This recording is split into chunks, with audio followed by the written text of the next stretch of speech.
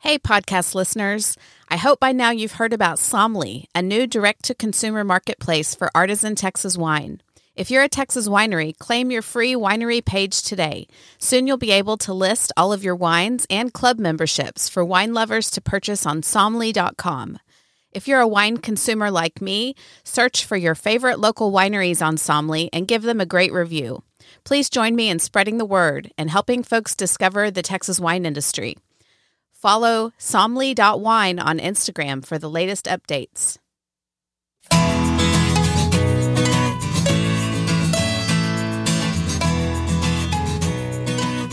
Welcome to This is Texas Wine. I'm Shelley Wilfong, a wine educator, writer, and Texas wine enthusiast. On this podcast, I share Texas wine news, interview the most important people in the Texas wine industry, and bring you the information you need to be a more informed Texas wine drinker. Thanks for joining me on this Texas wine journey. This is episode 45. Today, my interview features Michael Bilger of Adega Vino. We get specific about the terroir in the Texas Hill Country, talk about efforts to add sub-AVAs to the Texas Hill Country appellation, and discuss modern agricultural practices that are being implemented in the Bilger family vineyard. You're sure to learn a little something about soil health, Portuguese wine varieties, and what's so special about the Texas Hill Country. First, I'll give a rundown of how Texas wine is showing up in the news. Whether you're a regular listener or joining in for the first time, welcome to This is Texas Wine. The Wine and Food Foundation Toast of Texas is happening June 5th at Star Hill Ranch. You've heard me mention this before, and today I'm sharing with you 5 reasons why I hope you'll attend. Number 5, there are 28 wineries currently signed up to pour for you, and that's even more than were on site last year. Not only will you get to visit with some of your old favorites like Pedernales, Ron Yates, William Chris, and Becker, but you'll also get to visit with some wineries that are new to this event, and they include Wedding Oak, Nobleman, Pebble Rock Cellars, Coleman Cellars, and Texas Heritage Vineyards. There'll be no shortage of great wine. Number 4, the wineries really bring their A game to this event. It's not just another wine festival, it's a real celebration of Texas wine and winemakers. And the winemakers themselves, as well as winery owners, have a tendency to show up personally to pour for this event and to mingle with other people that love Texas wine. Last year was the first time I attended, and I got to meet Jason Centani, the winemaker of Llano Estacado, and I also had great conversations with Ron Yates and with Randy and Brooke Hester of CL Buteau, and many more. Number 3, there are top-notch food options at Toast of Texas. This year, you can expect barbecue and paella, so come hungry. Number 2, not only can you taste great wines there, but you can actually buy wines that you've tasted. H-E-B is the presenting sponsor for Toast of Texas, and they coordinate purchases so that you can pick up your wines later at your local H-E-B. It's such a cool service. Not all of the wines that you'll be tasting at the event are usually available at H-E-B, so H-E-B is really going above and beyond to make this happen. You'll even be able to order the wines that are being presented at the members-only VIP event that precedes the main event. That portion of the day is sold out, but you can still enjoy the wines that are being recognized as my top Texas wines of 2022. And number 1, the final reason to attend is to get to be a part of the good work that the Wine and Food Foundation does for the wine and food community. The organization was established in 1985, incorporated in 1997, and the Wine and Food Foundation has awarded more than $1.6 million in grants, scholarships, education, and hospitality industry support. It's a strong community of wine and food lovers and a strong supporter of Texas wine. There's all kinds of great education happening through the Wine and Food Foundation, and you'll definitely want to be a part of it. And on a personal note, the last reason that I hope that you'll come is to come say hi to me. This is my first time to participate in an event like this, and the podcast is actually the media sponsor for the event. I'm hoping that many of you will be able to attend, and I hope that you'll come say hi. Again, the event is on Sunday, June the 5th at Star Hill Ranch in Bee Cave. It's from 2 to 4:30 p.m. If you don't already have tickets, you can still get them and use the code Shelley for $10 off the ticket price at every level. That's at the winefoodfoundation.org website, and I'll link to that in the show notes. Two of the best-known wine writers in the country recently participated in a Texas wine media tour that was sponsored by the Texas Department of Agriculture's Texas Wine Marketing Program, Uncorked Texas Wines. I've mentioned Dottie Gator and John Brescher before. They wrote the Wall Street Journal's wine column for 12 years, and they're the founders of Open That Bottle Night. And they're also the authors of one of my favorite wine memoirs. It's called Love by the Glass, Tasting Notes from a Marriage. Although Dottie and John have written about Texas wine from time to time, this trip was their first wine trip to Texas. And from the photos I saw, it looked like there were about 8 or 9 wine writers from all over who were treated to several days of winery visits and Texas wine dinners, including one at the Cabernet Grill. Wineries from all over the state were included in this showcase. It wasn't just those in the Hill Country.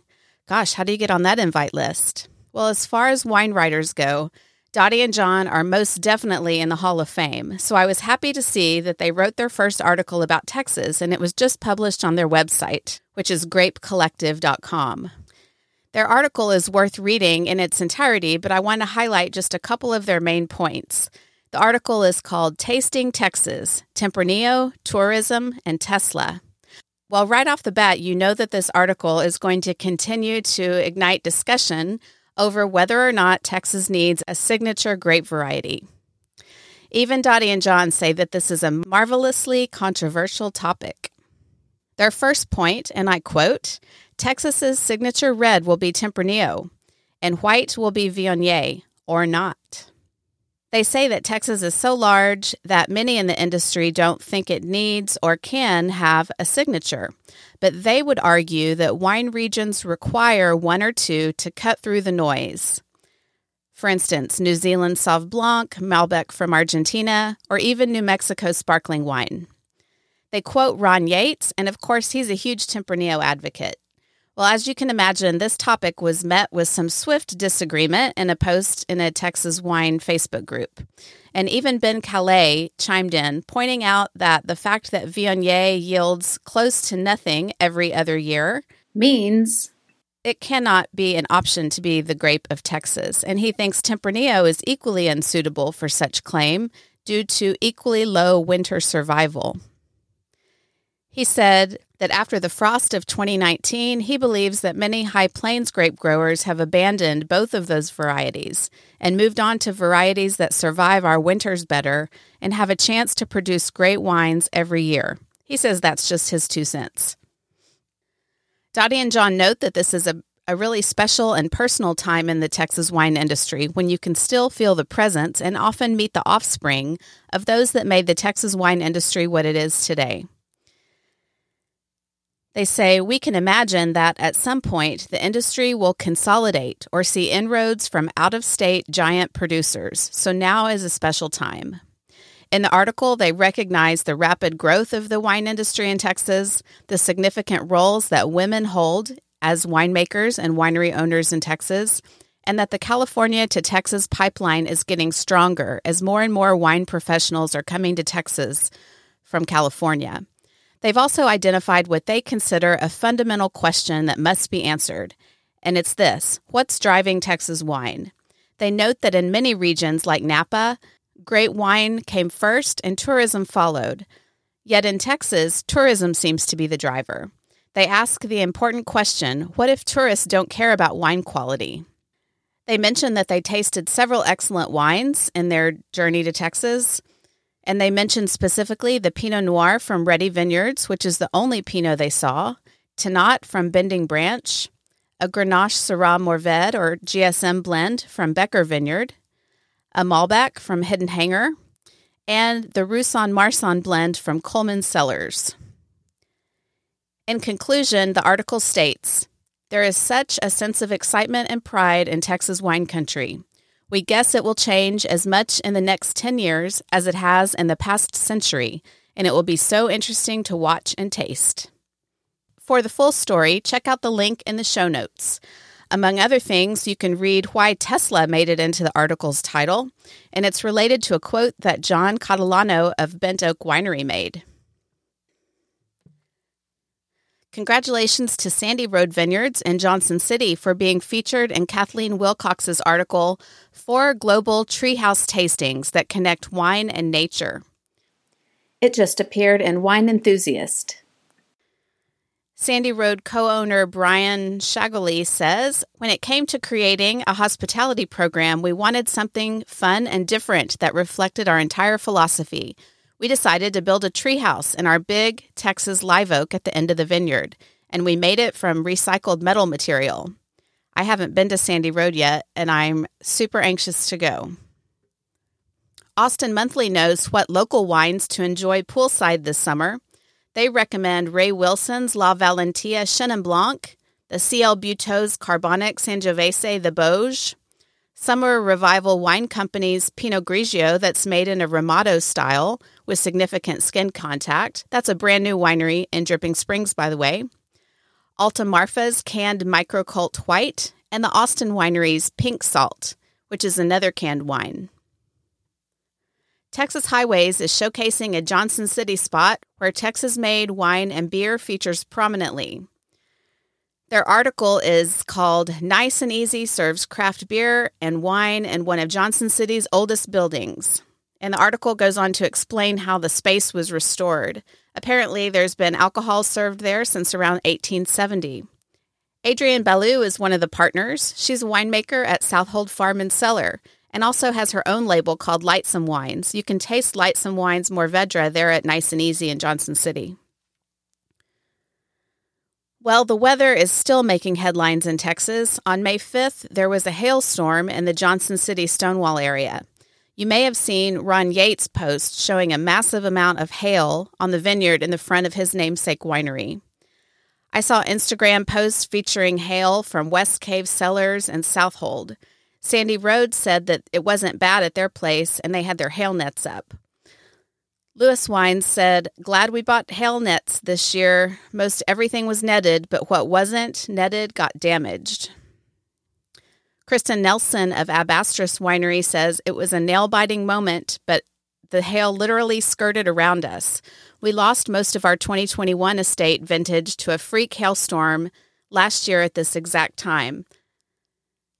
And my guest for today's episode, Michael Bilger of Adega Vino in Stonewall, said that they got light hail, but no significant damage to the vines. He said they were lucky because they didn't have their hail nets up yet.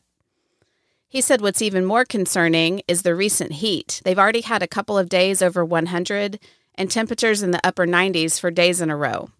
He said the vines are still in a flowering and fruit set stage, which is the important time when flowers pollinate and each flower becomes a berry. It's a sensitive time in the life cycle of a grapevine. High heat and high winds are very concerning. They can cause shatter, or what the French call coulure, when stress causes the flowers to fall off and no fruit is made. So that's how it's looking in the Texas Hill Country, and in the High Plains, they still desperately need rain. Find links to all these stories in the show notes at thisistexaswine.com. And that's the Texas Wine News.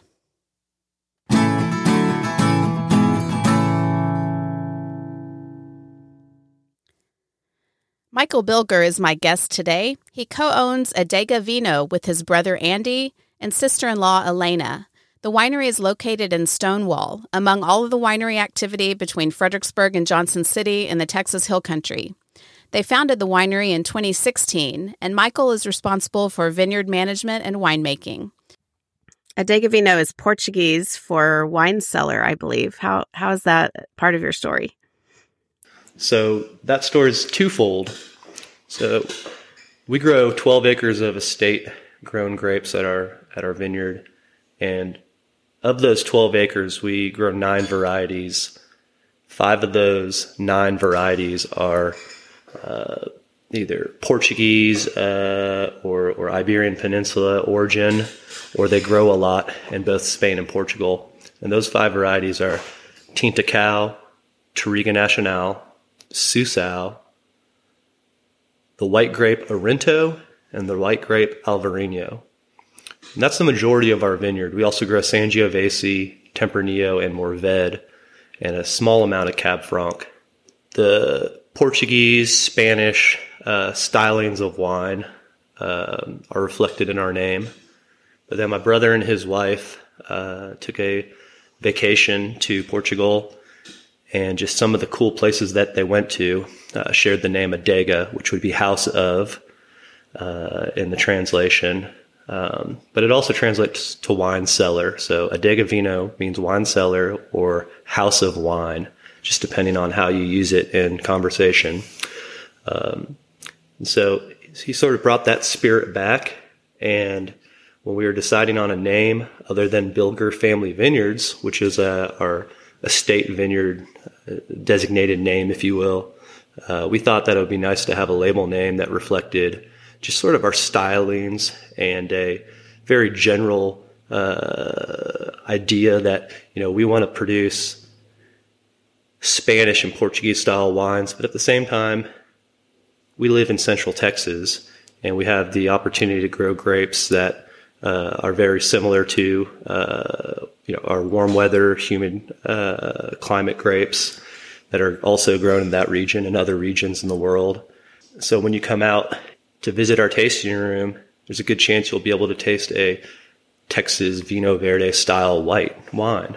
There's chances you'll be able to have a Touriga Nacional of 100% or a blended Touriga and Tinta Cow. And we're not the first to do this, but we just thought it would be nice to reflect sort of as a homage to that growing region and their winemaking styles and their variety choices there.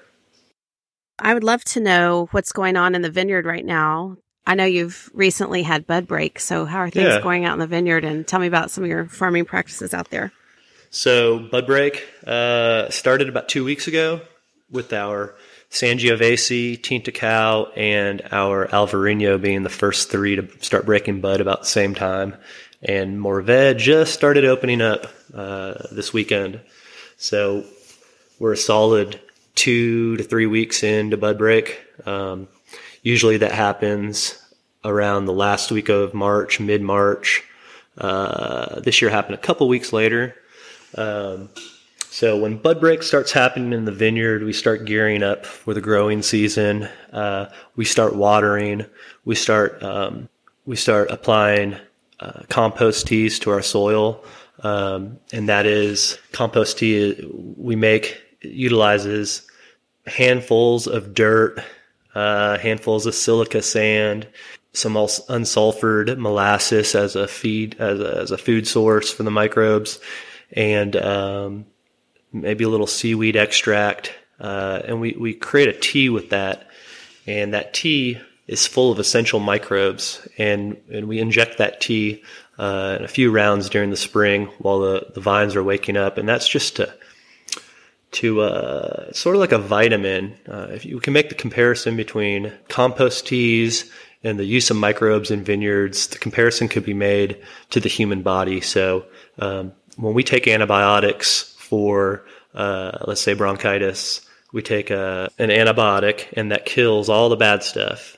And then recently we've been learning that if you take a probiotic, you can fill in that void of essential microbes in your body and sort of replace the bad microbes that just were killed by the antibiotics, and you replace those with good microbes. Well, in our vineyard this year, we're taking compost tea and uses of microbes, and we're taking it a step further. We'll be spraying with microbes this year.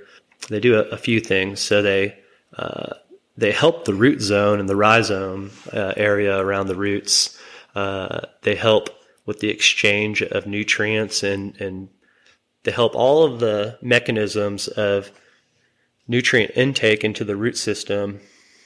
That's all done by microbes, okay? And so they're the helpers, right? And so the simple idea is that the fewer helpers you have, the more that vine is going to stress or struggle to take in nutrients. And that's the simplest way to put it. And so when we put our compost teas out, it's not a cure-all for anything. It's just like you and I taking a daily vitamin. It's just a little bit better for us, and it helps us out.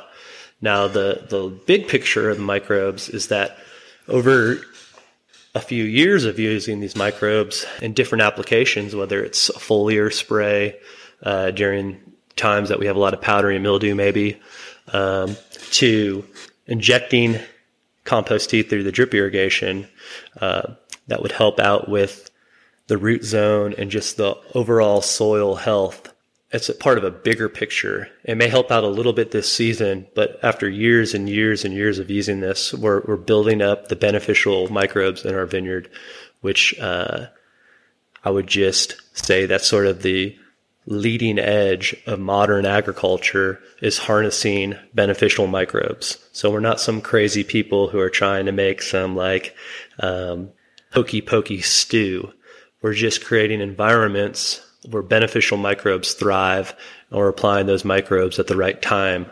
And in the spring, when it's cooler before it really gets hot, we can make our plants more healthy, so then when they do stress during the ripening and our extreme weather that we have, and when those vines are stressing, they're a little bit stronger, and maybe they're a little bit more immune to some of the things later on in the season. So if you look at that as a giant picture, hopefully in 5 to 10 years, through the use of microbes and farming practices, our vineyard's going to be that much stronger, creating better fruit. And it's really interesting, just the science coming out of microbe use in vineyards and in all agriculture.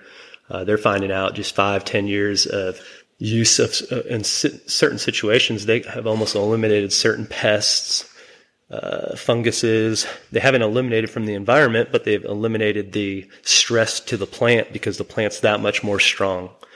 So it has the ability to, you're just making your plants that much more strong. I'm glad that you brought that up, because I noticed on your website you have a mission statement, which I look at a lot of winery websites and there aren't a ton that have an outlined mission statement, but part of yours was about good stewardship of the land and the environment. So if you're caring that much about the root zone and the microbes and the vine, that's just one example, I'm sure. So that's a little picture of a bigger picture. So with the use of microbes, with the use of irrigation and watering and waking our plants up, we've also gone to no-till farming. To get to no-till, you have to till, okay? So when we first planted our vineyard, we had issues with mesquite. So we have eliminated some of those issues with tilling early in the spring, planting a spring cover crop, planting a fall cover crop, and sort of using nature against herself. And so we plant rye and oat in the early fall, and on years where we have rainfall, that those grasses will squeeze out a lot of the fall and winter and early spring weeds.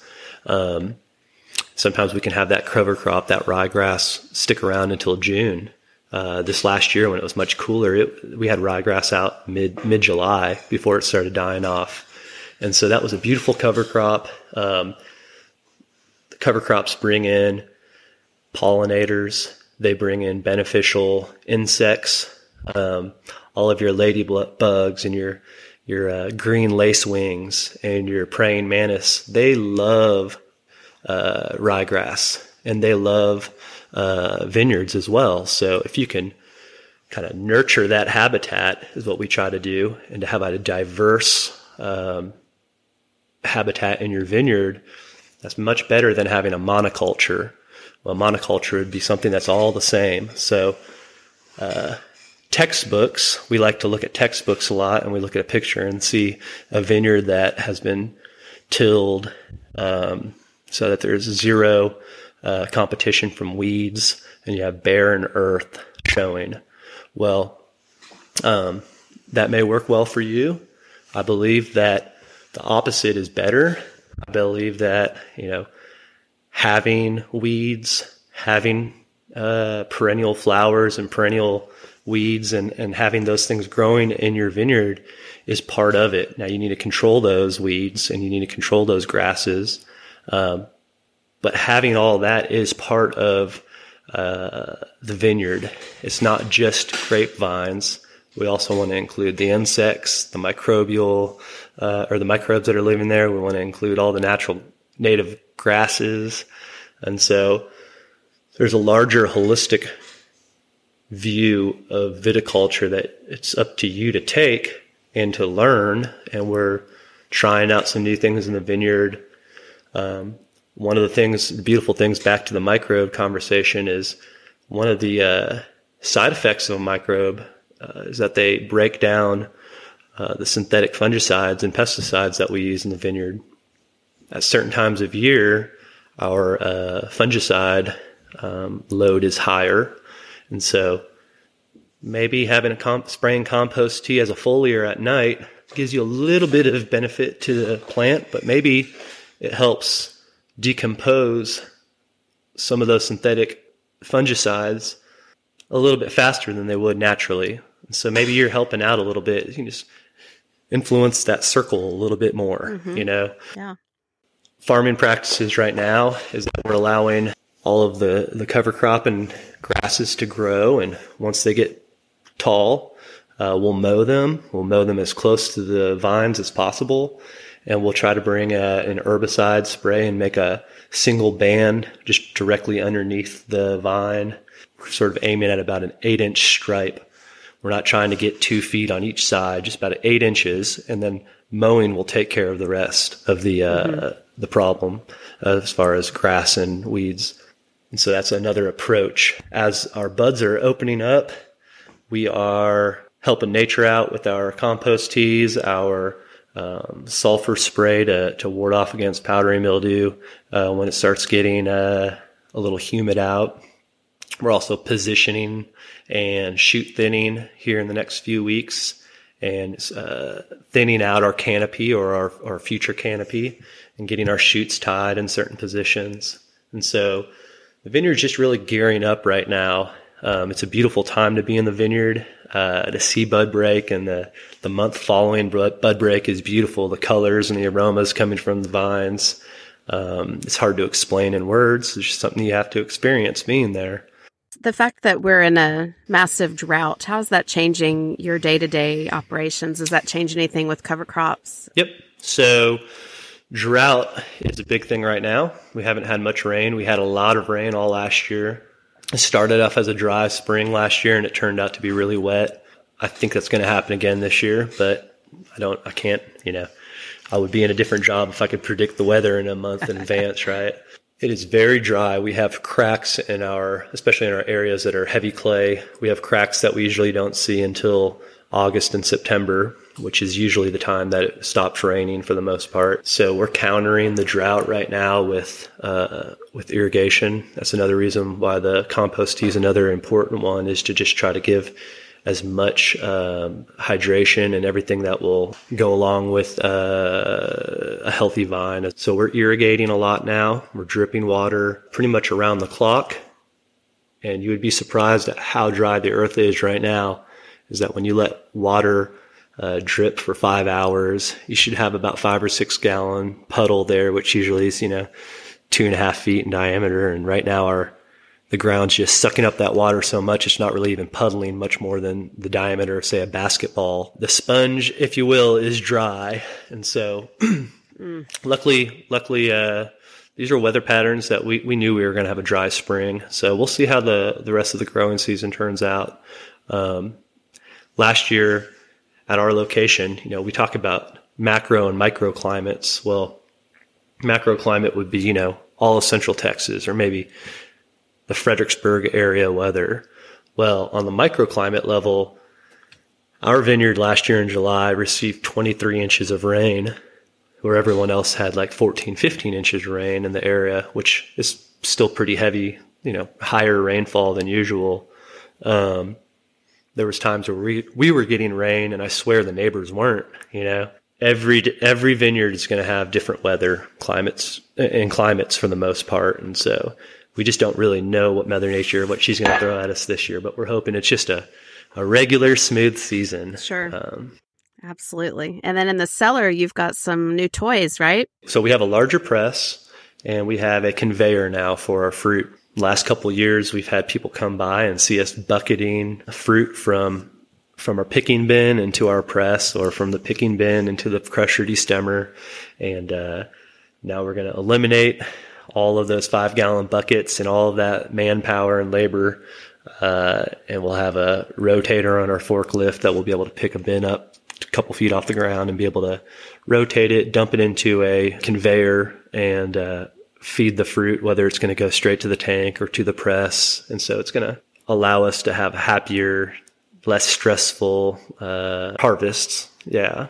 Maintain your strong backs. The other way it sounds backbreaking. Right. Eliminate some of the manpower.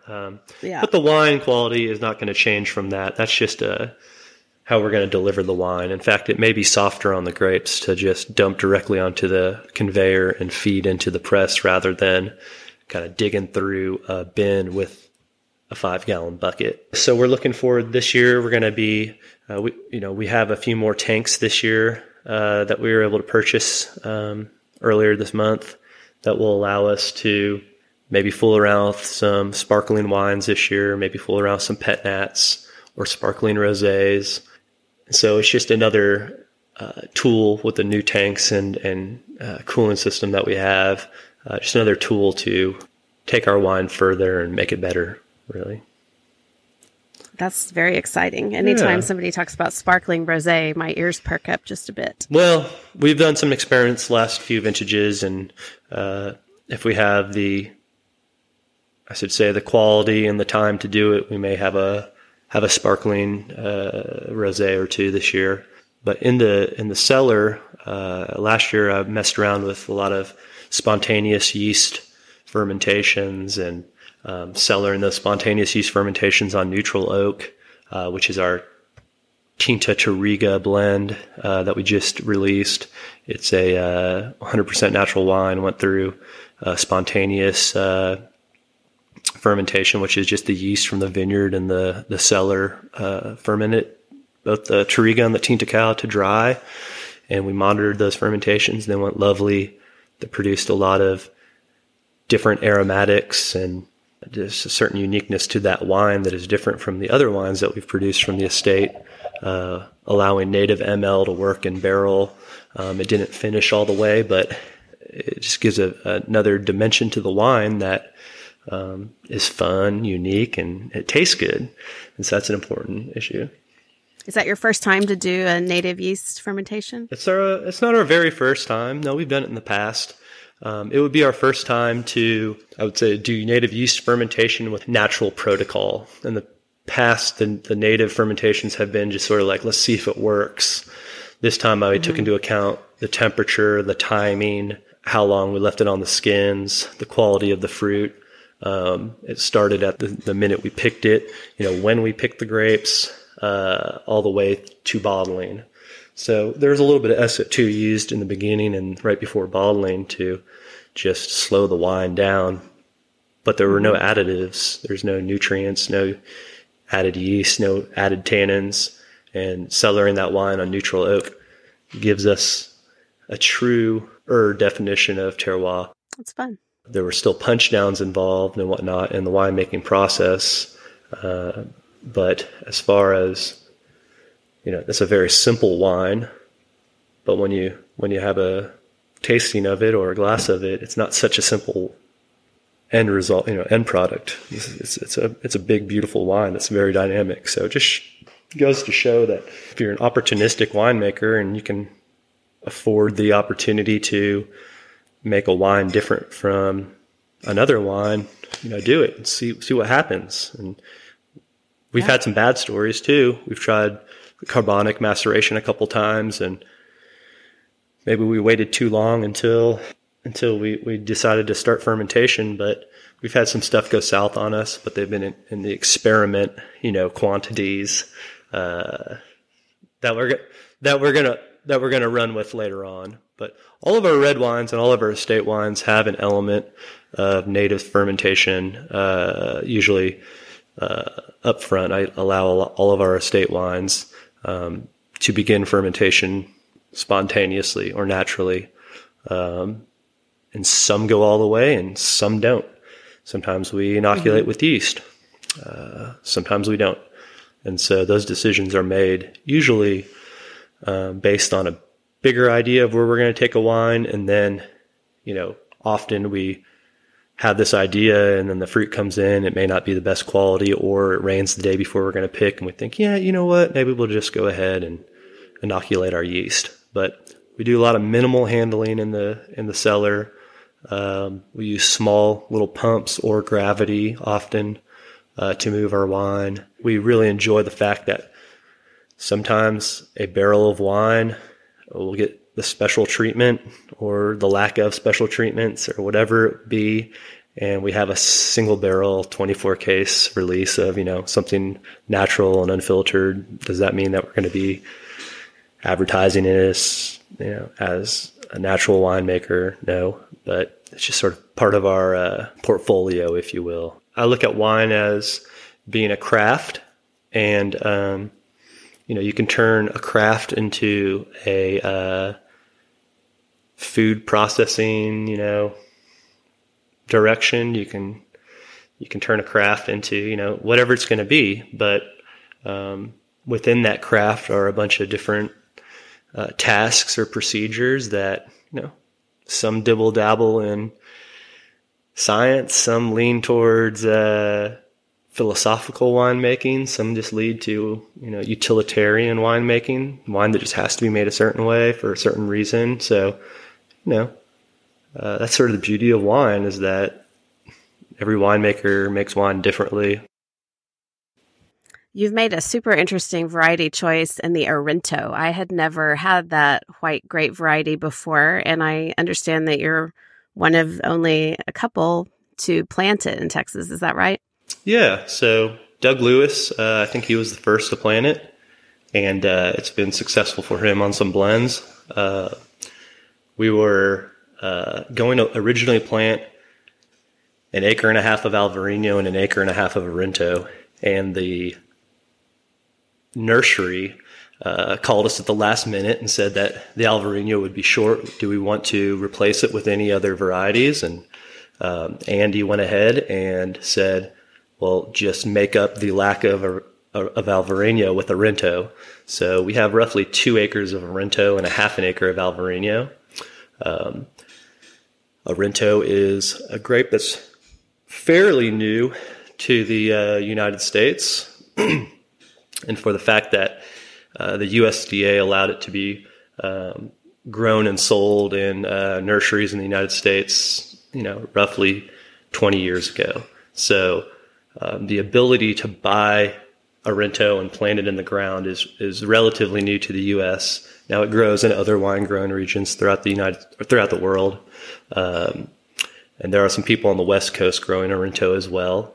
So we discussed the potential of growing Arinto, and it lined up with warm weather grapes. It actually is one of the reasons why, the main reason why we planted it is the ability to retain acidity, and it's a early ripener, and it creates a cluster that is loose, and so it fits all these things that we want in our white grapes. And so we originally planted 20 test Arinto vines in 2017, and those 20 vines produced beautiful clusters and nice wine. We made 1 gallon of wine on year 3, and we decided the next year we'd go ahead and plant 1.5 acres of it, speed up a little bit. We got 2 acres out of it now, so it really does steer our blends. Excellent. And I do want to talk about specifically where you are in the Hill Country. You're in Stonewall. Yes. Tell me how you landed on that property and what is special about it. When Andy and I were deciding where we were going to grow grapes, we had a few ideas. And at first, just due to geographic, proximity, we were going to grow grapes in the Wimberley area. At the time, I was closer to Wimberley than I was Stonewall, and that's where Andy and his wife live. Fast forward a couple years of looking at different properties and almost pulling the trigger on places to grow grapes. Our property wasn't the best. It had no topsoil. It was caliche and rock for the most part, and we knew that we would have to have healthier dirt, if you will, and be in an area that would be more sustainable for agriculture. Andy and Elena just happened to see a property in 2016 that was for sale, and we went and checked it out, and It used to be a sheep farm that had peaches growing on it back in the 70s, had been a horse farm, and that's the old Schaefer-Cater property on 1623 where we're located. So in 2016, we bought that 25-acre property. Now we're at 37 acres with 12 acres planted on it. And you like the soil content better there? So the soils of our vineyard are mostly heavy clay, sandy loam, but we have some areas that are mostly limestone sands. It's almost so fine that it's almost like talcum powder. All those soils were many, many moons ago alluvial deposits. So that's all deposits of the Pedernales River. The Pedernales River, a long time ago, was a river, if you will, or a glacial. Glaciers drain into the Gulf of Mexico, and so for a long time there was lots and lots of floods in the area, and they deposited very diverse sands. So at our vineyard, we have red clay that is heavy sandy loam with bits of flint and granite and finely decomposed granite, and then a few hundred feet in another area where the Mourvedre's growing. It's what they call Pedernales quicksand, which is just almost like talcum powder, limestone sand with not much organics in it. It's very deep.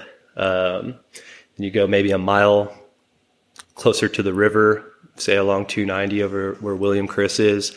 They have the same soils, but they also have some darker, more black soil with the lack of clay in those areas over there.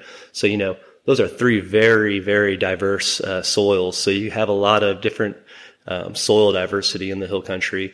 What I like about our soil is that it's limestone rich. So we have a lot of limestone in our soil. So I believe that affects our terroir. The clay allows us to retain more moisture in the soil. A lot of the world's famous wine growing regions like to talk about their abundance of limestone in the soils. So we're lucky to have that in Stonewall. What's so special about the Texas Hill Country, and why did you decide to go there, and why do you love it? Well, aside from the growing of the grapes in the Hill Country and how special that is to us, there's an element that I think is real important, and that's the people of the Hill Country. The people of the Hill Country, steer our wine and how we experience it so much. You just have such a diverse community of people in the area, from winemakers to wine professionals to people who just are, enophiles, people who just love wine. And those people exist throughout the whole world and every region and all throughout our state, but there just happens to be a larger population here in Central Texas than maybe out in the High Plains or in East Texas. So the human element of the Texas Hill Country is a very important one. We have a lot of giant personalities, a lot of experience in making wine, and there's a lot of experimentation in our winemaking out here in the Hill Country that really adds to just the experience. Third on that list is just the beauty of the Hill Country. They always say grapes grow in beautiful areas, and that's very true. I never want to take away from the special beauty of a specific area. Brownfield has its own set of qualities and its own beauties, and the sunsets are amazing out there. But as the sun sets over, the western edge of Fredericksburg as the sun sets, it's just beautiful. And so there's also that quality about the Hill Country, and that it can be romanticized through pictures and paintings and writings. You can learn a lot about the culture just, looking at the people coming in and out of these tasting rooms. And great parties down there. I mean, really. Fun parties. We know how to barbecue, and we know how to cook food and enjoy eating it, and we enjoy drinking the local wines too. So good times. Good times around wine. That's what it's all about, right? Yes. I thought it was so interesting when we walked your vineyard that you said that you have to treat the different parts of your vineyard differently based on the soil type, from a nutritional standpoint and an irrigation standpoint. And there are probably other ways too, but even within, a relatively small footprint, things are so different that your farming practices have to match what's going on right in that spot. So, for example, we have 2 plantings of Mourvedre. We have 1.5 acres of Mourvedre that's at the highest point of our vineyard, which is about 1,500 feet above sea level. And the lowest point of our vineyard, which is maybe 15 feet lower than that, we have another close to 1 acre planted in that, what we're calling the Pedernales quicksand, which is like beach limestone sand, but very fine grain. And it's very deep in that area. So our watering in that area is more. We also apply some micronutrients in that area. We don't till or do anything other than mowing of the grass in that area. So we need a cover crop to keep the erosion down, to keep the wind from blowing around, keep that sand cool. During the hot summer months, if you have exposed white sand, just think of that as a mirror. So you're reflecting radiation from the sun off the ground into your fruit zone and your canopy. And, we're looking for a homogeneous growing. And so we don't want to have Mourvedre that may ripen 2 weeks faster than the Mourvedre that's 600 feet away. And, take that with a grain of sand. I'm not sure if it is going to be 2 weeks faster or slower, but there will be a significant difference. And so say I'm going to pick all that Mourvedre for red wine. Well, then I'd be separated in our picking. So that's not a big thing. So more on the nutrient side, the sand is going to have less microorganisms in it, less nutrients, less of all the good stuff that we're looking for. So the grapes are going to grow differently in that area. And how much wine are you guys producing?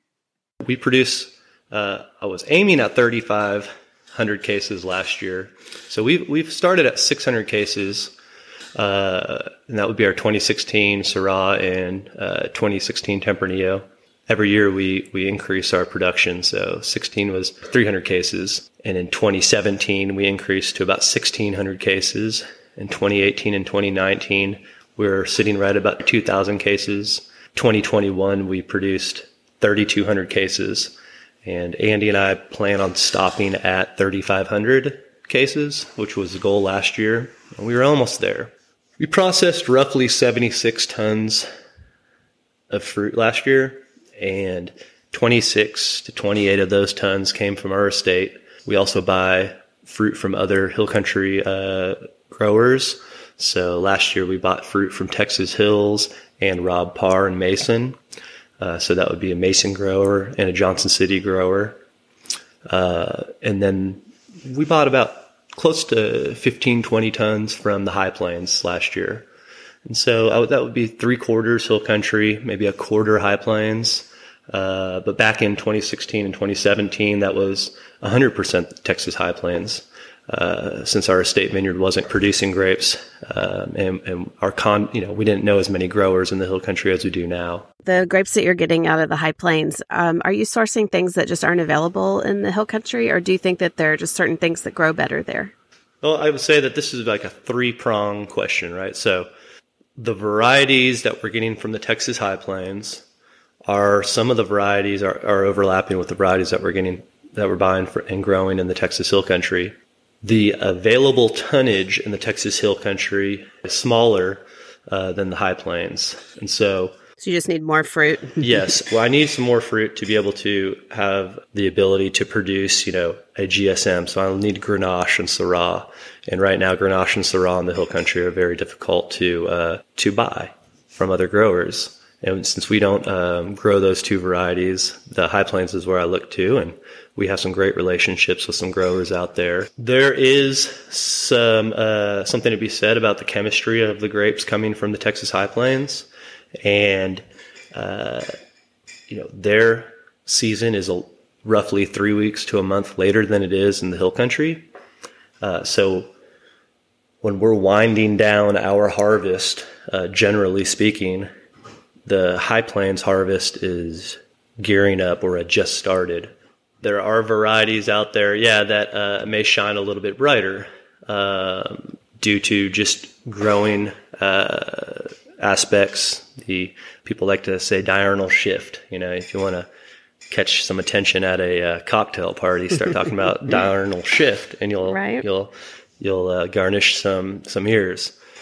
So varieties like Grenache do a little bit better, I would say, ripening in the high plains and retaining a chemistry with a higher acid or a lower pH than maybe the hill country. But that's not always across the board. Yeah, a lot goes into that. I'm learning a lot more than just the diurnal shift.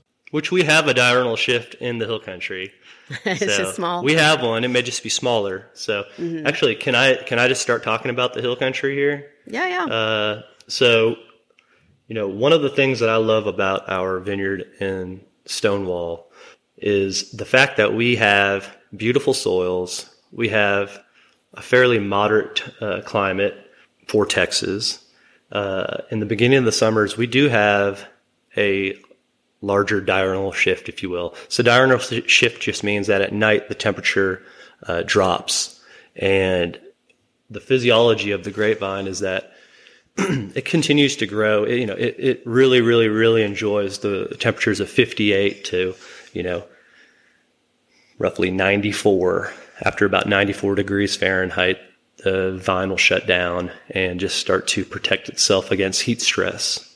But somewhere between 58 degrees and the mid 90s, some real interesting things happen. So as the temperature starts to cool in the evening and as the sun goes down, the vine starts to shut down its ripening mechanisms, and it stops ripening the fruit. So you could say that it takes a rest in the evening. When that all happens, there is a shift in the pH, and it'll continue to climb throughout the day, and through research and just tasting and 100 years of observations or more with grapevines, we find out that in the evenings, and as the vines cool down and the fruit cools off, the pH will become more acidic. And there's a lot of other things going on in that grapevine physiology, but that allows many different things to happen in the vine to create the fruit that we want to make wine. And having those ripening hours cool off at night can lead to a more optimum picking chemistry, if you will. Yeah, that's ideal. So in the beginning of the summer, we have these beautiful opportunities with our whites, and if we're getting into rosés in the hill country. So that's one of the reasons we enjoy the Alvarinho and the Arinto growing on the estate. Is that last year was the first harvest of that fruit, and it wouldn't matter where you were in the world, the Arinto and Alvarinho's chemistry was perfect when we picked it. It was about 21.5, 22 bricks, and it was about 3.35, 3.4 pH. We didn't have to acidify that wine, and it made some beautiful wines that we're just now about to release in our tasting room. Was that going to happen every year? Hopefully. But we have many more challenges in the hill country for growing grapes than other parts of the world. And so we had that beautiful aspect of the weather. The differences in the soil are a big thing. So we touched on that a few minutes ago. So at our estate vineyard, we have clay-rich sandy loam with lots of different granite deposits, mica, schist, flint. That all goes into a big slurry, right, that sits on top. That would be our topsoil in our estate vineyard. And that topsoil, or that big slurry of clay, sand, and rocks can be anywhere from 6 inches thick to about 2 feet deep. And underneath that is what we call a hard pan layer. And that is a porous layer of limestone rock that is anywhere at, 6-8 inches deep to a little bit over 2 feet. And that's in a thickness of 1 inch to about 6 inches throughout the entire vineyard until you get down low to where that Pedernales quicksand is. Then that hard pan, we actually haven't reached it for the most part when we've dug. But underneath that hard pan is that fine grained sand. So we're able to see almost 3 layers of our topsoil and subsoils at our vineyard. Where did you learn all this about viticulture and winemaking? So I originally worked for Bella Vista Ranch in Wimberley back in 2008, and that got me into the interest in wanting to grow grapes. We had built some vineyards out there and started growing Sangiovese and Cab Franc out there. While that was going on, my brother had been talking for years about growing grapes in Texas for numerous reasons, and he had spent a lot of time in California, so he had seen the beauty of the vineyard as well. He took a direction of botany and chemistry in college, so he has that background. I took a direction of environmental geography, so when we're talking about dirt and sediment, surety level or sedimentary levels, and weather and rainfall, both of us have a nice little background in that. Fast forward a few years later, Andy and I really wanted to grow grapes in Texas. We saw people doing it on a commercial scale. I had a cousin that was involved in the kind of the agricultural programs at Texas A&M and Texas Tech, and so he had friends that were getting into viticulture, and some of those guys later got into the enology side, so that would be the winemaking side. And I was just born with a pretty heavy green thumb, if you will. I've always had an interest in plants and had been in and out of horticulture and agricultural jobs for a long time. And once we had our mindset on planting grapes, there was some sort of spark both in me and my brother, and I can't really put my finger on it, but there was, we got bit with the grape growing bug that later turned into the winemaking bug. And there's just a lot of beauty in growing grapes, a lot of history in growing grapes. There's a lot of cool science of winemaking. I wish I had an answer on it. I didn't have a bottle of wine and had an awe-inspiring moment, and the wine gods didn't come and talk to me. It happens all different ways. Yeah, so I think it was a culmination of ideas, and both my brother and I got excited about our initial ideas, and we ran with them.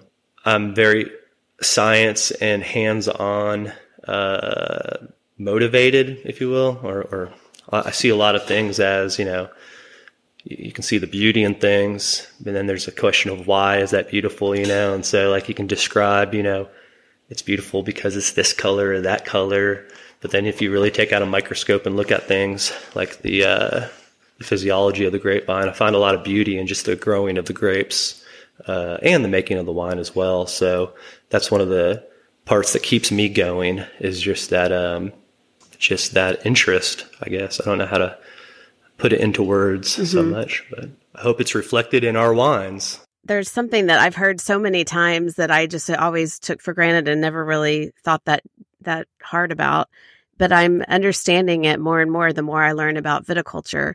And it's that, great wine starts in the vineyard. And of course you say, well, yeah, of course it does. But everything about winemaking changes because of what happens in the vineyard. And that's what I'm understanding more deeply. Well, that's a very true. So that opens up a huge conversation piece. So let's see, where do we want to start with this? So a good way to look at that is, the argument of where terroir starts and where it stops. So there's two real kind of ways to view terroir.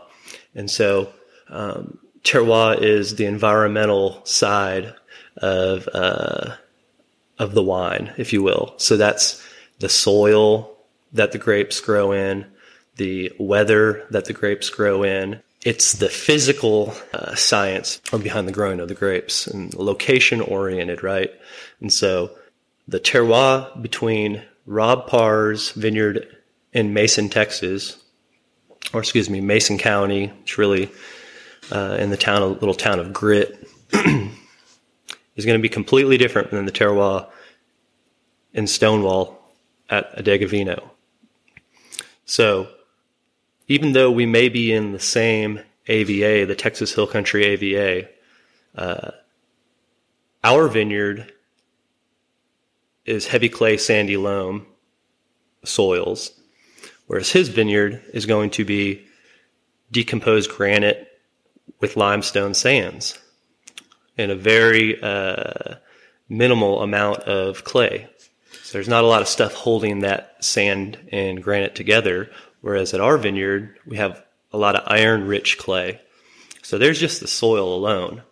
Now we're going to look at elevation. Our vineyard's 1,500 feet above above sea level, and Rob Parr's vineyard's 1,700 feet above sea level.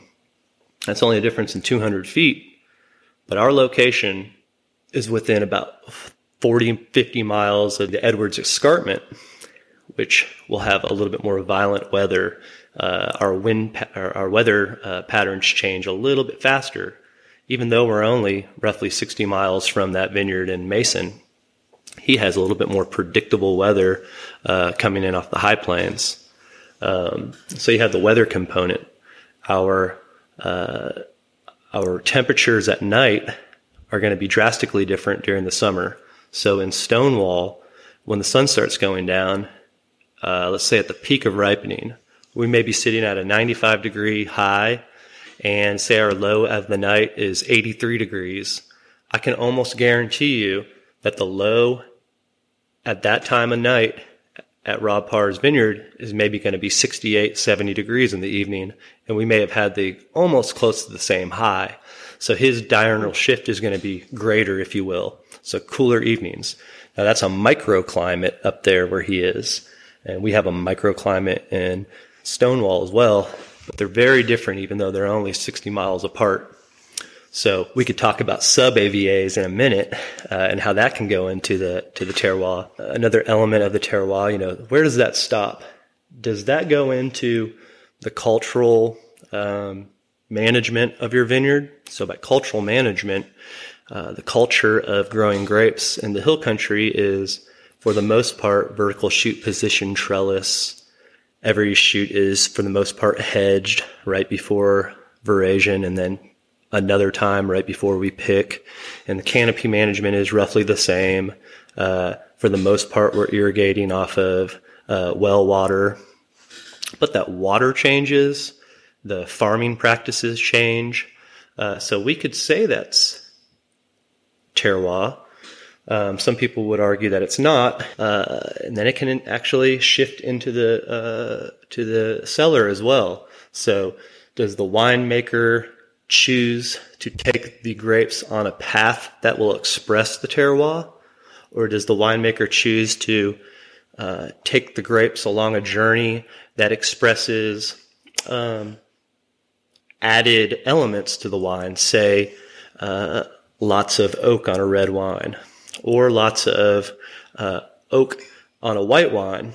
A little bit of oak can elevate or lift some of that terroir, but an unbalanced oak regimen could completely cover up the terroir. Are we going to take a nice long press cycle on our hill country grown Chardonnay, and that nice long press cycle will push out all the tannin and the skins and the seeds, and will probably allow us to have a higher amount of potassium in the wine that's going to be squeezed out. That'll later add to tartrates falling out. So we're going to have a larger, some would use the word flabby, but let's say a larger, bigger bodied white wine, as opposed to a quick, short press cycle that will just give us the juice and not a lot of stuff from the skins and seeds. And that'll allow us to have a little bit more elegant, possibly drive the wine to a more crispier, acid-driven wine. So those are decisions made in the winery that can affect the terroir. So personally, I believe that the terroir encompasses all the environmental factors, and we're part of that environmental factor as much as we want to be or not be. So as the farmer, and in my case, I'm also the winemaker, I really get to pick and choose, and I don't know all the techniques, but I get to pick and choose the techniques that will make our vineyard shine as far as the terroir, the growing area, and to make the grapes that we grow from other people's vineyards shine. We try to do that as much as possible. Some years, the quality of the grapes may not be the best, and so we may cover that up with some oak, or there's many different directions you could take the grapes to make the wine. But we choose to go a direction that's going to express that terroir. And so, kind of back to the original sort of question of, does the terroir end in the vineyard? I believe it doesn't. I believe that we affect the terroir. Now, it has to stop somewhere, right? I joke around saying that the vintage starts, for the most part, in March, and it ends when you open that bottle of wine and taste that wine in the bottle, the finished product. And some argue that that's not the entire vintage. The entire vintage of 2021 is still long living in that bottle, or the entire vintage of 2012 is still in that bottle, because wine is alive inside that bottle.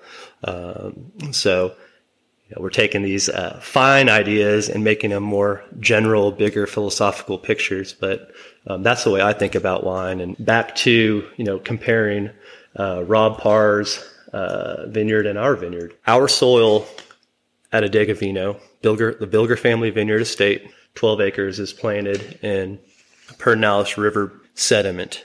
The soils at the Parr vineyard are decomposed granite and sands from the Upper Hickory outcropping. And the Upper Hickory outcropping is an aquifer.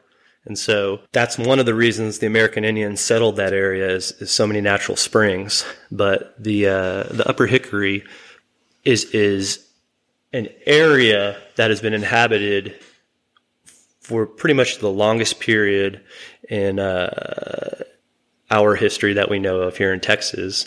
And it's because of those natural wells and all those natural springs in those areas. Anyway, that's cool. So his irrigation water is a lot different from our irrigation water. There's a feature in a lot of hill country wines that we talked about as far as an aroma or a flavor that you say you find in a lot of different producers in the hill country. And do you know what I'm talking about? Well, so this is what I believe. So there is an aroma and a flavor, I believe, blueberry and that you get off of some of the red wines that's grown in the hill country, especially in the Fredericksburg, Johnson City. There's also in white wines and rosés can be a bit of minerality that we use to describe. And, that's a loaded word, minerality. That can be a chalkiness, a dryness, just like a sensation of a natural element. And did I kind of hit it close to where you were talking about? Yeah. I was thinking of blueberry, for sure. And so now every time I'm drinking something from the hill country, I'm looking for it, which is probably my mind playing tricks on me. You know what? It's a beautiful element of hill country wines. Often when we talk about Temperneos and Touriga Nationals and, Merlot and these red wines that are grown in the hill country, blueberry, whether it's on the finish, whether it's on the forefront of the palate, depending on what style the wine was made, is usually pretty prevalent. And I tell people at our tasting room to try our 2019 Mourvedre next to our 2019 Tempranillo, and it has some similar finish, and blueberry is a prominent flavor on that. And that's what makes the hill country special and unique, is that we're starting to see every vintage there's certain little components of the wine that are kind of true to the area, if you will. Chris Brundrett does a great job over at William Chris and talking about those similarities. But so does Benedict Rhine, and so do a lot of other winemakers in the area. And so as we, move forward and we can kind of shape what we're given, right? So we're given some of these beautiful components of wine, and they're given to us, and we have, as winemakers, we have the job to take those flavors or take those profiles and shape them into something that is a finished product. And, that isn't so much of a job, I believe, as it is maybe a calling or for some people, but that's another discussion, right? So anyway.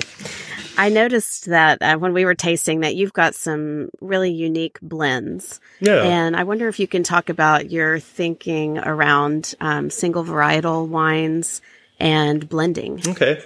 So I think of our wines every vintage into a couple different components. So I first think about what we're harvesting at the estate. Then I think about, the growing year. And I may think about what we're buying from another hill country grower, and then what are we going to receive from the Texas High Plains. So those were the kind of the starting points. So when it comes to the blends, let's use our Arento Chardonnay white wine blend of 2021. That's one that has a lot of people just kind of turning their necks when they come into the tasting room. So that wine was roughly 20-25% Chardonnay that was picked at Texas Hills in Johnson City. And the Arento was some of our crop that was grown at our vineyard in Stonewall. The original plan was to have, the Arento was going to only be our estate wines, and that wasn't going to be blended with anything else. Well, when we went to pick the Chardonnay, the crop wasn't as impressive as we would have wished, but that was out of the grower's hands. That was out of our hands. We had significant rainfall. We had some really bad weather last year in the hill country.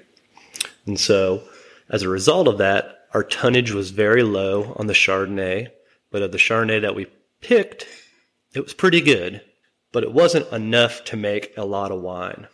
And so we had roughly 500 pounds of fruit, and that's about enough to fill half of a barrel, maybe a little bit more than a half of a barrel. And so the sort of last minute decision you make as a hill country winemaker is that, well, we need a similar grape to pair this with, and just drinking Arento on its own, drinking Vino Verdes, and really enjoying the Chablis, really enjoying different Chardonnays from around the world. Those two grapes go hand in hand. They have a lot of similarities as far as flavor profiles go, which way you can steer the wines. So just naturally, the Arento, I thought, well, here's a way to get some more acid back into that Chardonnay. And where the Arento is lacking is going to be kind of structure. So on the Arento, you have a lot of lemon, lime, a teeny bit of spiciness, but for the most part, it's an acid-driven grape. And then on the Chardonnay, we had Chardonnay that was a little bit ahead on the ripening, and we had a little bit more mature seeds, more mature skins. So that's just going to give you a bigger wine with more levels, right? More layers of maturity. And so naturally, to me, it makes sense to boost the acid, and then you have the savory aspects of the more ripened Chardonnay. And so together it made a blend, which is our Branca Verde, and that just is a white wine that is similar to a Vino Verde style. So it's 11.5% alcohol, very light. It only was fermented in stainless steel, and it was released early, so it's a very young wine. So that's how that blend came around. Andy and I like to blend Touriga Nacional, kind of joke around that anything Touriga Nacional touches, it just makes it that much better. So Touriga Nacional can, if you leave it on the vines and really ripen it, it can have some massive fruit and a lot of wild tannin aspects from the seeds. And so it doesn't have, for that grape, it doesn't have a lot of finesse and I would say feminine qualities. It's a big macho head, right? So it has a lot of strong flavors. And so, say, blending the Touriga Nacional with Merlot makes sense to me. Both my brother and I believe that Merlot sort of just softens everything and gives it a beautiful feminine quality. And so one of our blends is Touriga Nacional with Merlot, and that can go from 60% Touriga to 40% Touriga, but we try to keep it somewhere in there each vintage, and we do every year we'll do what we call Cuvée Caramissum. That's a blend of dark purple, but our cuvées are blended closer to harvest, so you have a longer time period of the wines blended together in barrel rather than blending right before bottling. And so I try to do that with all of our wines. Is if we're going to do a blend, maybe blend it sooner than later so we can have some cellaring time. We can have some time that those flavors integrate, so the oak integrates properly between the two wines. And it's just more of a one wine rather than two wines put together right before you bottle. And so the thinking behind the cuvée is that we sort of just smooth out the Touriga with the Merlot. That's a pretty wine. Yeah. And then on the other hand, I was so sad to know that your estate Mourvedre from 2019 was sold out. And I see why, because it was a beautiful single varietal wine from right there on your estate. Thank you. So there is consistency in our 19, our 20, and I just got done tasting the 2021 yesterday. And even though those growing years are very different, the weather is different, very young vines coming from the estate, the wine is very similar in each vintage, and that's something to be really excited about, is to be consistent with the estate wines. And that consistency immediately reflects the care given to the vines during the growing season and the care given to the wine and the cellar. And so I'm not a prideful man, but I do take a lot of pride in our practices. And they may not be always the right way to do things, but they work well in our vineyard and in our cellar right now. I've heard people say that one of the main benefits of being in your wine club is that you get access to these really small production wines. Yeah. That it seems like you make a lot of wine, but only a small bit of a lot of those. So my brother and I joke around that we're masochists when we make our work a lot harder and our lives a lot harder, and we enjoy it, right?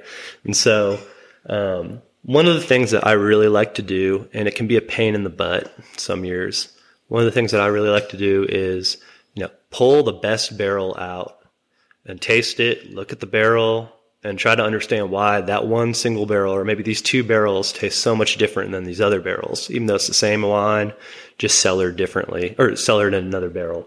So there's one example of, if I have 8 barrels of beautiful wine and 3 barrels really shine, well, when I blend those 3 barrels with those 8, or, the remaining 5, we may lose a little bit of that beauty from maybe 1 or 2 barrels that really pop out at us. So sometimes I'll pull that single barrel away. That happened with the 2019 Petit Verdot and the 2019 Grenache, and it also happened with our 2019 One Elm Tempranillo. And so I like to do that. I like to pull out barrels that, kind of talk to me, if you will. After tasting, 10 barrels in a row, you can kind of lose your palate, but if something really jumps out at you, that's something special to me at the moment. So maybe I'll put a piece of tape on that barrel, and so when we revisit them later, we'll remember, okay, this little tape says something really special here, or whatever I label that is, something special. So that's just a little reminder 2 months later to try it again, and if it really does shine, maybe we'll take that out of a blend. Mm-hmm. But also, I'm not afraid to work with small amounts of grapes. So, on our vineyard, sometimes we'll have 400 or 500 pounds of something. That may not be enough to fill a barrel, so we may make 2 kegs out of Sangiovese and have Sangiovese red wine. And so I'm always trying to experiment and take sort of these classical winemaking protocols and apply them to small little lots, or or the opposite of that, take small ideas and apply them to larger formats. That's just sort of the, beauty of experimentation.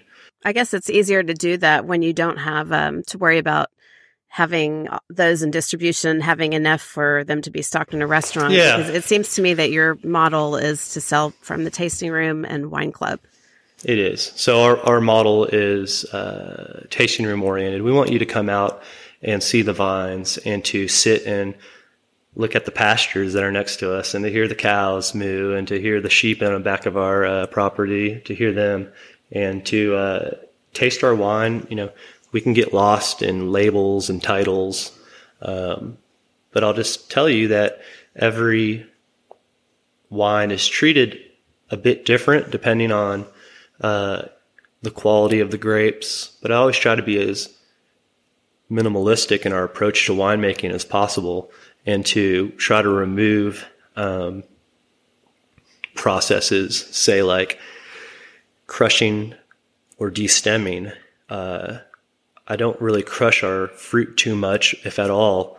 Our crushers are usually rolled back so that our machine is just destemming. So that way we retain intact, full berries that aren't crushed. But sometimes we'll crush them so we can extract more tannin from the seed, and it just drives our wine to a different direction.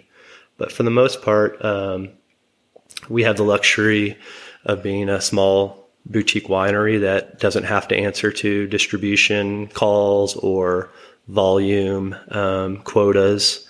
99% of our wine is sold out of our tasting room. We have very little, if any, internet sales. And we have some of our wines in a few restaurants, Cabernet Grill in Fredericksburg, and 1 or 2 restaurants in the Austin and San Antonio area, and wine shops as well. We have a Sandstone Winery carries a rosé or 2 in Mason on the square, and we also have a wine or 2 in wine shops in the Austin area. But for the most part, that part of drinking a Degavino is, I think, coming out to the tasting room. Well, it is a cool tasting room. Well, bit off of 290, but not too far. And I know that the Hill Country is hopping right now. A lot going on. Of course, It's the 3rd largest AVA in the nation. It's got a lot of vines, not anywhere near what's going on in the High Plains, but still a lot, and more vineyards going in all the time. I just had talked to somebody recently that was interested in buying a property in the Hill Country, and put a bid in for the full asking price of a vineyard, which was $65,000 an acre, and was outbid on the first day that it went on the market, which seems crazy to me. But do you think that is realistic for agricultural land? What do you think the Hill Country will look like in 10 years? Let me first start by saying this. What's going on with land prices and whatnot is probably something we'll never see again, or at least I won't see, I don't think, in my lifetime, with land prices quadrupling in, 4 years. Let me think about this one for a second. So we can be nerds and break everything down to the 1 penny mark, right? And we can compare farming in the Hill Country, and we can compare farming to the High Plains, and, what's your cost of doing business in each location?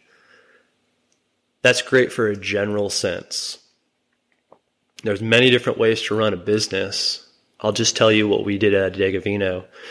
We bought the property outright at a price that is a quarter of what it's probably worth today, as far as, the real estate market goes.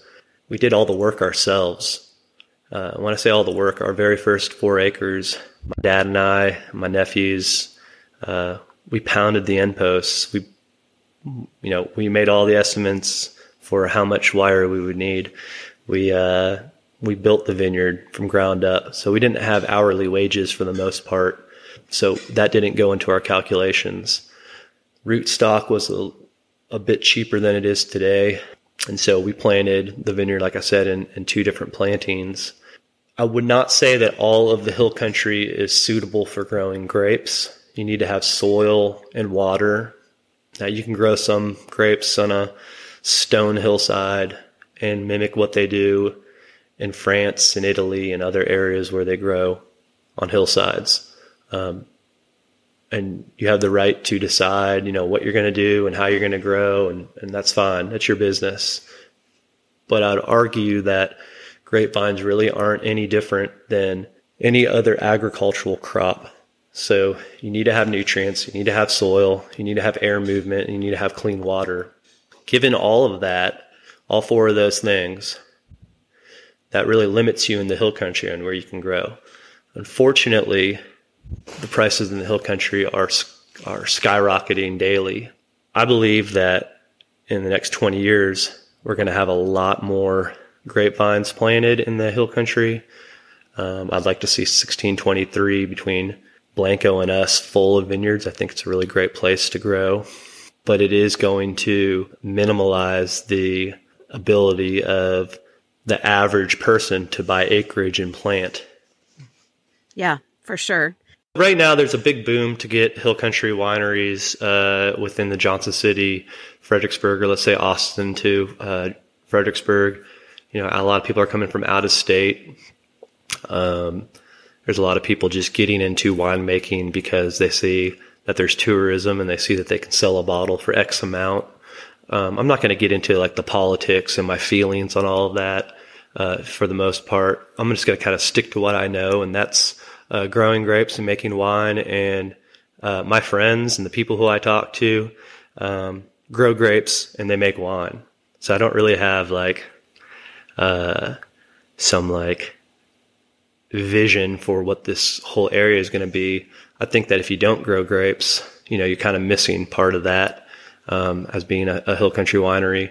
The wineries that don't grow grapes at all, you know, that's their choice. They can continue to do what they want to do, but, you know, let's not call it hill country wine unless it was grown in the hill country and you made the wine, you know, but that's just how I feel. So that's the only political thing I'm going to say. I know there's an effort underway to add some sub-AVAs in the Texas Hill Country. Yes. Is that something that's important to you? That is a very important topic. And I don't really know the exact working mechanisms of how sub-AVAs are delineated from larger AVAs. That'd be an excellent question to ask Chris Brundrett, who's doing an awesome job at lobbying and not just him, but the Texas wine growers and people in his that organization are really spearheading the effort to make into Texas law rules on labeling that will reflect the place. And that place is exactly where those grapes are grown and produced. Keep on going back to Mason County. So let's go back to Mason County and talk about Rob Parr's vineyard. Even though his vineyard's in the Texas Hill Country, he's 60 miles from Stonewall. His weather's different. His grape varieties are different. His soil profiles are different. The enzymes living in the soils, the microbes, they're different. They help shape the grape and what will become of the finished product. To put Mason County and the Bilger Family Estate Vineyard in the same category as far as location and terroir is completely, it looks good on a label and it gives you an idea of where that wine came from, but it's not as specific as other areas in the world where if you look at a bottle and you see an AOC labeling, you understand exactly where that region is, maybe the practices in farming and making wine. But if you look at a label here in the Texas Hill Country and just says Texas Hill Country, well, is that Mason County? Is that Stonewall? Is that San Saba? It's just giving a general location, and it doesn't touch upon the farming techniques or the winemaking. So what Chris is trying to do and what the Texas wine growers are trying to do is pass legislation to make into law location and how that reflects on labeling, but to also create sub-AVAs. An example of a sub-AVA in the Hill Country would be Mason County in an area that hasn't been delineated yet for an AVA, but has been delineated by the United States Geological Survey, and that would be the Pedernales River Basin. So that would be two very distinctly different areas within the Hill Country. If we want to talk about the Pedernales River Basin, which is just sort of a common term that Doug Lewis uses, I use, a few of the other wineries in the area use to describe just the very area between Fredericksburg and Johnson City, sometimes a mile, 2 miles on each side of the river, just that small little area. That's, for the most part, similar soils, very similar climates. That would be a sub-AVA of the Hill Country. Another area that they're working on is the Llano Uplift, which would think of, north of Marble Falls and a big old triangle going out east and west, northeast and northwest from Marble Falls. That would be the Llano Uplift. And that's just another set of different soil types, a little different weather. Mason County is also on that map to be a sub-AVA. And that's just to really delineate from these large regions like the Hill Country. Well, that's something that we'll be watching as the next, I know those things take a lot of time, but over the next year or 2 or 3. A lot of our estate wines on the back label say the soils are part of the Pedernales River Basin. So someday we'd like to see that actually be a recognized area. Mm-hmm. I guess if you're getting a lot of grapes out of Mason County, you could use Mason County as the appellation. Yes. Yeah. Mason County. I think, a lot of people already put that on the front label, and with these new labeling laws, we'll be saying that a lot more, but, that'll be a nice addition, I think, as a sub-AVA. Mm-hmm. Well, where can people connect with Bilger Family Vineyards and Adega Vino? So you can connect by just calling the winery, going to the website, which is adegavino.com. You can follow all of the estate and winemaking picture stories, if you will, on Instagram. We have Facebook presence. But our Instagram, we have an Adega Vino Instagram and a Bilger Family Vineyards Instagram. The Adega Vino Instagram is more of our marketing outlet for our wines, whether it's High Plains, Hill Country, just any wines we're producing, event going on, personal stuff, fun things on the Adega Vino Instagram. But then Bilger Family Vineyards Instagram is our estate vineyard and all the going-ons in the season with our estate vineyard. If we win any awards from our estate wines, we'll kind of show off there. And then once we're into harvest, I like to have a lot of kind of live videos or pictures of the cellar and the processing of fruit and the fermentation of the wines. It's always a fun thing to get an inside look to that. So, visit us on the internet. Do you guys take volunteer labor for harvest? We do. Yeah. So harvest is a fun thing for everyone. We do, a series of harvests at our estate, and we usually send out emails. If you call up during our hours at the tasting room, someone will answer, and you can just directly ask them, and we'll send you an email, keep you updated on all of that. And then, cool. I always like to talk grapes and talk winemaking, especially people who are really new to it, because there can be a lot of questions when it comes to growing grapes. And is it the right thing to do? Am I doing the wrong thing? And I can always steer you to what we know. So we always encourage people to reach out to us and ask questions. So try to give you the right answer. Thanks, Michael. Be sure to follow what's going on at Adega Vino and Bilger Family Vineyards on Instagram.